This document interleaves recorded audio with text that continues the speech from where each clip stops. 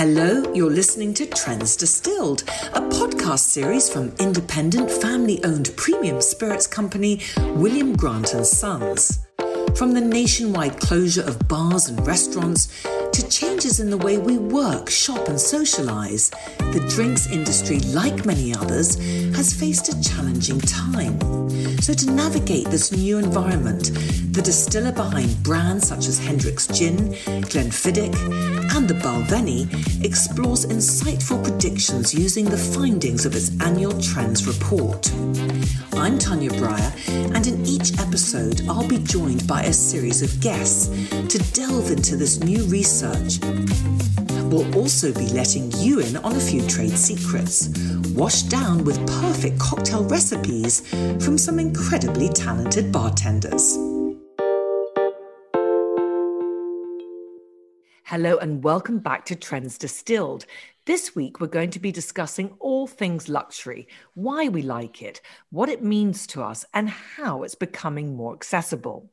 I'm very pleased to welcome the doyen of luxury, Helen Brocklebank, Chief Executive of Walpole, which represents 270 of the UK's finest brands and is the official home of British luxury.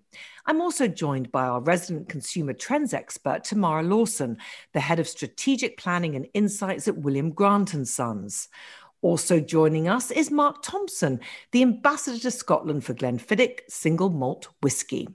And our bartender this week is Matthew Golloway from the Fife Arms, one of the UK's leading luxury hotels. So Helen, if I can ask you first, how important is the luxury sector for the UK's economy? I mean, British luxury is the crown jewels of the UK economy, and it's, in strict value terms, it's worth £48 billion. It accounts for 8% of overall exports, so it really sells itself around the world. It employs 160,000 people, so there's some really good figures behind it. But actually, it's like all luxury. It's not about the money. It's about the value, and these brands are a global calling card for Britain all around the world. If you think of Burberry and Rolls-Royce and Harrods, they make us really famous, and that's why I think it's not just great value, it's super, super important. Well, the fashion industry is facing many challenges. Paul Smith said recently he'd never imagined having to withstand national lockdown and now is navigating the plans to abolish VAT-free shopping for non-EU visitors. Tell me how it's going to look like going forward. What he says is right. This lockdown, the pandemic rather, has hit luxury hard. Its twin engines are retail and hospitality, and all of those have been kind of locked down, whether you're high street or high end. But added to that, there have been some legislative changes which are looking like they might inhibit our ability to really come shooting out of the starting gates of the recovery. Because what these brands want to do is to use their fame to help the whole country recover really, really fast. And VAT-res, it's also called tax-free shopping, is seen by the Chancellor as a perk for rich people. You get your tax back when you shop in this country. But actually what it is the retail export scheme, because if you buy something and then you go back home, you're 3 times more likely to buy that product when you get home in market, so it helps export.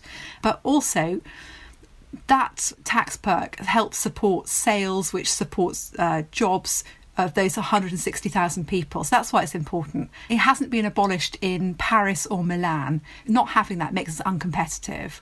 The point is that these brands are resilient and they just really want to maximise the recovery and move on from the rather challenging times that we've been having. Absolutely. Well, we also know, Helen, that luxury consumers are really changing their attitudes. How important are these new luxury buyers to luxury brands? That's such an interesting question, because I do think the new buyers are in many ways very, very similar to the classic luxury buyer, but we call them Henry, so high earners, not yet rich. So they're kind of aspirational luxury. They're on a long journey. You often start, I don't know about you, you maybe fell in love with something beautiful when you were a child, and then maybe it was a Chanel handbag and you now own it. That it can be a long time before you own the product, but you love it for a long time beforehand. One of the things that's very significant about how that younger consumer is changing is about sustainability and purpose. It's not enough to be beautifully crafted or just to be beautiful or just to, be a kind of gorgeous luxury thing. You absolutely have to be luxury with heart. If you haven't got a clean conscience, you're not luxury. So sustainability is as important to luxury as craftsmanship has always been. And that is the big step change. So interesting, Mark, isn't it? How are things affecting Glenfiddich? Well, as you know, whisky has always faced its challenges, shall we say, when it comes to shifting age-old perceptions and stereotypes. But with this, as Helen said there, the new consumers that are out there, the younger millennials that are coming through, are helping to transform that scene for us. People are researching much more about the things that they're consuming, whether that be physical consumption or a luxury pastime. And they want to delve in behind there. And as a brand, we've been challenging the perceptions of whisky in general through progressing the perception of whisky to new audiences. You have to allow people the access to whisky at various passion points. That's the real key. And as a brand, the transparency in what we do, how we do it, and how we move forward and play as part of this world seems to resonate quite well with a lot of these new consumers. And Glenfiddich, you would think, has to always have sort of a bit of tartan and a bit of the home Scottish Blue Hills in the background. But we're actually finding that whilst consumers, they want to access that, they want to know that's there, but they also want to see how we are actually travelling forward on our path and what we are focused on, rather than holding on to that heritage 100% and hoping, as Helen said, you hoping that it's not going to work, hoping that you'll get by. And the world of whisky has changed so much outside of the UK as well now, with so many new distillers coming on board. And of course they're coming to the category with such fresh eyes from completely different backgrounds. And it's wonderful looking and seeing how these whiskies are developing along with their consumers. And it sort of fits into this lovely global puzzle we're all trying to either complete or unravel. That's so interesting, isn't it? Because it's kind of British luxury contradiction. It feels like it's a very august heritage business that's been there for ages, in the Scottish hills. But actually, it's so agile. It adapts all the time. It uses its past as an incredible springboard for new, exciting stories. And it innovates and changes. Even if you go back to its history, it's always been about those innovators. People have been frustrated that the thing they really wanted didn't exist. So they got on and they made it, and they made breakthroughs, and they kept on doing it. All the time looking very, very kind of heritage and gorgeous as well. Well, I think agility and resilience are key words today, Tamara, aren't they? Because in the past, luxury brands have been pretty hardy in times of crisis. People always mention the famous example of lipstick sales going up during the Great Depression. But how are brands showing resilience today? Yes, that's right. In a recession, we know that consumers look for ways to treat themselves, a phenomenon we call the lipstick effect. Although obviously we've had limited opportunities to see people other than over Zoom, and our need for lipsticks have definitely been superseded by other treats. For example, over Christmas, we've seen sales of champagne go up for those treat moments, and we've seen a growth in cocktails and sales of cocktail ingredients as people are looking for ways to create special treat moments at home. But as we look to the future, how we respond will definitely depend on how lockdown is impacting individual circumstances. There are many people who have been constrained financially, are tightening their belts, but there are parts of the population that have been financially insulated from the crisis. And we saw, as lockdown was eased in Asia, the phenomenon of revenge spending in luxury goods. Big brand logos are seeing a comeback with younger audiences. And we may well hope to see the roaring 20s kick off a time of hedonism once we get our freedom returned. For those who haven't been directly impacted by furlough or job losses, will have been saving up and, when allowed, ready to spend their money. Although a full recovery of the luxury market may take a little longer until tourism returns, linked to the tax-free shopping comment. And from that point, UK staycations will potentially benefit the UK economy in 2021. What about the brands that you represent? Have you got any examples that you can share with us about how brands are actually adapting and thriving even? So Burberry, I guess, one of the most famous and a very, very strong brand. And they have always been very strong in China. China has recovered more quickly than the rest of the world, but they have taken that opportunity to really innovate in that market and have a really cool social shopping experiment. So everything works within WeChat. You can talk to your friends about the store. You can kind of create a whole world of your own that also works when you're in store as well. So you just get really immersed in the brand, and the brand rewards you for that in a beautiful, playful way. And that's a great experiment in China to see whether that can work over the rest of the world, to join up the digital acceleration that we've seen, the loveliness of the physical experience. Or we take a very traditional brand, at least from the outside, like Harrods, the world's most famous corner shop. But right at the beginning, they thought, OK, we know where this is going. What do we do digitally? We've only got one store. They made a partnership with Farfetch, and Farfetch then powered the whole of a very innovative digital operation for Harrods. So Harrods could reach their customers all over the world whilst their customers were locked in at home. And they also launched the world's first socially distanced department store. So kind of an outlet, a Harrods outlet centre in Westfield. So when things opened back up, a whole new customer went in into a new kind of Harrods. And then they opened up another new beauty business. So even within a very difficult, constrained environment, you've got brands innovating, trying new things, piloting exciting things, doing lots of shopping on Zoom and things like that.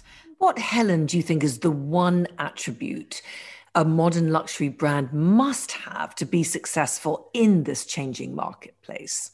It's absolutely fundamental to understand every single aspect of your customer. All throughout the history of luxury, over 200 odd years, it's those individual relationships have really made a difference. You now have an incredible digital data set to really enhance that relationship and the understanding with the customer. And you can segment them. So if you understand who people are and what makes them thrive and happy and all the rest of it, then you can really service your business, and you just keep on adapting and tailoring in a nimble way. So you also need that purpose. You have to have those demonstrable, sustainable credentials. And I think if you've got those three things with a heap of resilience and a whole load of agility, you're going to really, really fly. And Mark, people do crave a bit of indulgence when times are hard. Does that present luxury brands with an opportunity to bounce back, do you think? It's an interesting term of phrase, to bounce back, because if you are agile and able to move into diversifying or creating new access points for your consumer, then it's not so much as a bounce back as just another step forward. The Grant family have been around for 130 years distilling, and peppered throughout their history are lots of examples of world wars and prohibition and things that would have arguably seen the end of the distillery if they hadn't been creative in their thinking, experimental, progressive. But I think the difficulty is with something such as this that we see, there's been such a change in consumer behaviour throughout the majority of 2020, and understandably also, that it's going to impact the category no matter which way you look at it. Malt whisky always indexes in the sort of treat yourself or the self-reward, and certainly with consumers looking for more premium experiences at home, then single malt purchases, they've always been there as part of that. And for gifting, of course, we can't do a massive amount of gifting at the moment, but 1 in 5, I think it is, purchases of single malt in the shops is actually for someone else. So having your brand look premium in terms of its offering, its packaging, the feel of it when it's in your hands, although digital shopping can't quite replicate that yet, keeping the brand prestigious looking and keeping it in that luxury realm certainly appeals to shoppers. Well, talking about treats, Mark, it's that time in the programme when we all get a treat from our lovely Matthew. Matthew, you have designed this wonderful, very special Glenfiddich cocktail, and that's going to be the star of our virtual bar today. Now, we're going to be following you along from home with ingredients very kindly sent to us in advance by William Grant. Matthew, please talk us through. So we're going to make the cocktail that consists of 50 mils of Glenfiddich 21 rum finished whiskey, nice apricot and raspberry flavours from that. Then we're going to add in 30 mils of the champagne milk punch, which just brings out the beautiful textures of the whiskey. Add in our ice. Give it a quick stir. How long is a quick stir, Matthew? Just diluting it a little bit. A quick stir is a perfect dilution, Mark. I thought you'd know this from your time behind the bar. Could you shake it, or is it stirring it? It's the really important thing. With this drink, you can stir, you can shake, you can. This drink was made to be so diverse. If you like it a bit sour, you can add in a bit of lemon juice, shake it, and then it will just make it that nice sort of citrusy forward drink. If you like it over ice, you can enjoy it like that, or you can top up with soda for a nice summer or springtime drink. Wow. Which I think this is why this drink is very diverse. Because you can enjoy it several different ways. I like that. And then just straight into the glass. It smells fabulous. That aroma from the champagne cordial is just wonderful through it. Yeah. Oh, it's really good. And then the spritz of the banana and saffron perfume and slange. Cheers, lovely. Sanja. It's delicious. That texture's really lovely. It's very silky, isn't it? Is that the milk? Yeah. So that's the curds reacting with the lemon juice that's in the cordial. It creates a different dimension to the drink. It adds something extra and it makes it a lot more enjoyable, in my opinion. I think champagne sometimes to me can be a bit more astringent, but this adds a lot of texture and depth to the style of whiskey that it is and to the style of drink that it can be enjoyed as. Wonderful. Thank you so much, Matthew. Tamara, I want to ask you a little bit more general question. You've been researching the idea of the decentralisation of luxury. Can you explain what it means? For centuries, the traditional value of luxury has been in its perceived exclusivity, both in price and scarcity.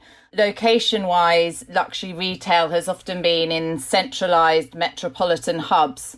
However, recently, with non-essential workforce staying at home where possible, metropolitan consumers are retreating further from day-to-day life in the city, and we're seeing this donut effect where wealth and spend and activity is happening currently in the suburbs of cities. So this being this decentralisation of wealth and inaccessibility to consumers through established routes has paved the way for brands to look for new ways to connect with people. So reaching consumers in their homes, helping them to replicate luxury experiences or brand experiences. For example, we've seen LVMH go on to gaming through Final Fantasy, Avatar, showcasing their collections, and other brands have kind of connected with people where they are. It's going to be really important to understand the role of each channel to ensure that the perception of exclusivity and scarcity is not compromised. So there's this huge benefit for luxury brands to connect with people in new ways, but it is a bit of a tightrope and a balance to make sure that with the brands are still perceived as luxury, even though they're more accessible. Helen, what can brands do to lean into the kind of changes that Tamara's just talked about? The kind of massive acceleration of digital, both in e-commerce and also using new platforms to communicate the absolutely enchanting stories that every luxury brand has at its heart in new and playful ways. That's been incredibly helpful because you don't need to wait for somebody to come into your store. And of course, they haven't been able to. And, the constraint is the godmother of creativity. So I think there's been beautiful ways in which brands have been making that shop window that they've got arrive at the customer's house, in their laptop, in their phone, in all sorts of different ways. And I think gamification we've seen from quite a lot of brands, and I think that's super interesting. So there's a playfulness about luxury that has always been there, but it's really been able to come to the fore, a bit like Matthew's been bringing those kind of rum notes to the fore with the banana scent. I think you do have to balance the rarity because you want everyone to know about the beautiful luxury thing. Helen, we've talked a lot about the physical versus the digital space. Do you think there's still a need for physical retailers and outlets? And what benefits does entering a physical space give, do you think, to the consumer? Can they get that same experience online? Well, I think the simple answer to that is, of course, no, you can't. We're right here in a lab experiment now, aren't we? We've just had the most sensational cocktail. We've been given the ingredients. I've made a good fist of things by getting a very beautiful glass and making sure it's the right temperature and, and all that kind of thing. But what I really want to be doing is being in the Fife Arms with Matthew, celebrating his incredible skill, watching him make it, knowing that I kind of can't really do that at home because, and certainly the access to those incredible ingredients. I've been making a lot of cocktails during lockdown. I've been doing an Instagram thing, and I feel I've been making a good fist of it, but it isn't the same of that human pleasure. And I think luxury is about experience and about emotion. It's about creating memories. You can't create a memory on a screen. You can show beautiful things. You can make people's minds burst with excitement about what they can be having. But when you're there for the moment that nobody else can have, that's when the memory is created, and that's what's special about the physical space, whether it's in a restaurant or hotel or a shop or or a cultural institution. I mean, those things. Mark, what do you think are some of the creative ways brands like Glenfiddich are reaching customers in the virtual world? One of the things that we have noted is that when people obviously switched from not being able to go physically out to buy a bottle of Glenfiddich, they would go online. We partnered with Ocado during 2020 to run a whiskey at home banner on their website, which had a little bit more enhanced content to it than just an advert. And it really engaged the consumers and the customers to help them choose their whiskey based on flavour. So a lot of the work that we've done is to really simplify how we communicate to customers, because I'm not there to take their hand, or I'm not there as they pick up the bottle in Waitrose or Tesco's or Morrison's or wherever it might be. So it's been a big shift in just clarifying and simplifying the communication, but making sure it's landing in the right place, so just prior to the shopper. Lord Narley, we would be in front of customers, whiskey clubs, whether it might be something that we've put together ourselves or been requested to come into, or training the staff at the Fife Arms, which I do on an annual basis. That having been taken away, suddenly we switched and looked at the consumers. So I did a webinar with Waitrose. We had over 200 consumers in there. And the really interesting thing was the types of questions coming in from them and how they engaged with me and what their vision of whiskey was. And to them, that was a luxury, to have access to the ambassador, to get a behind the scenes peek, even though they weren't actually there. I do my best to try and paint a picture in their mind of the rolling hills of Scotland and what it's like walking into a warehouse.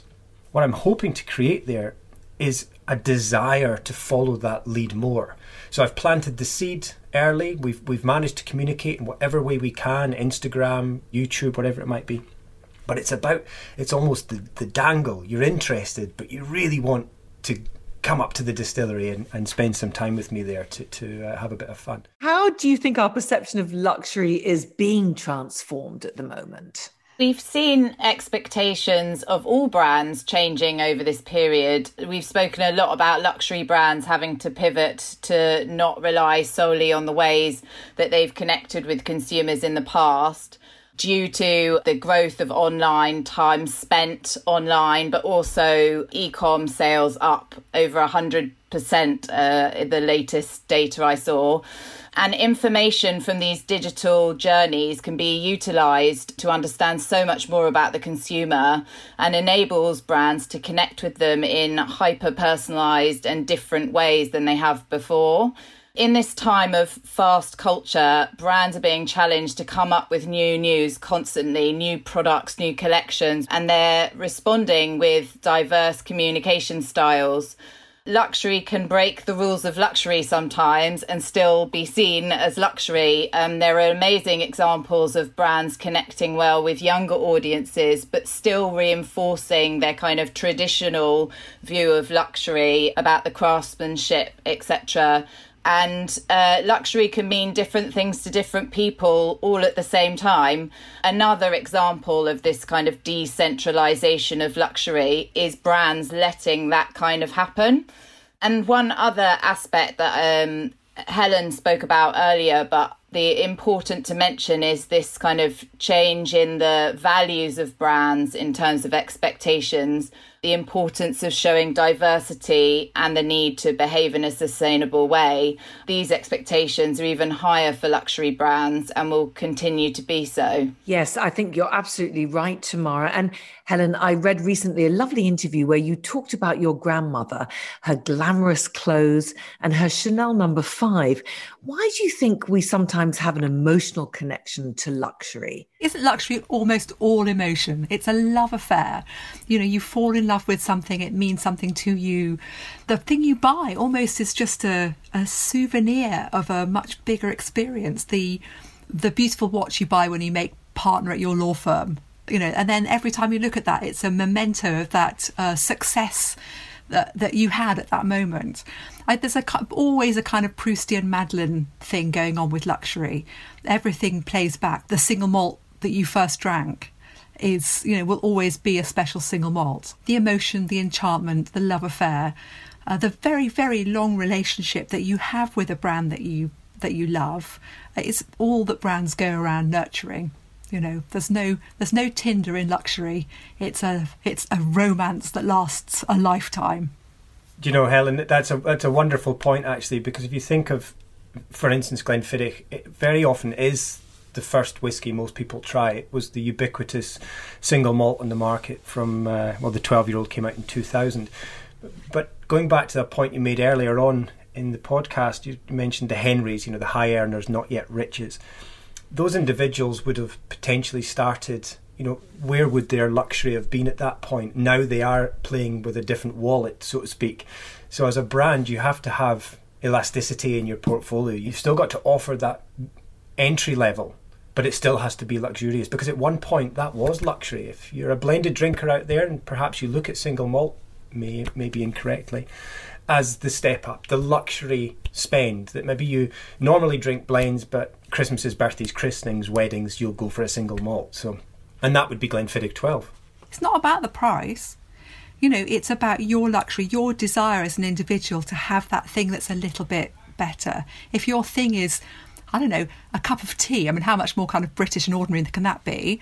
Well, why don't you deserve the best cup of tea? And that's something that we see from Henry's right through to the ultra high net worths. So I might cross the road to my local co-op and get a nice bag of, you know, ordinary tea bags, or I make the special journey, as I did a few weeks ago, to Fortnum & Mason's, still open, bought some fantastic loose leaf tea. It wasn't about the price, it was the experience, the emotion, the reward, the best in whatever that happened to be. Well, I think we're all emotionally connected to Matthew's cocktail.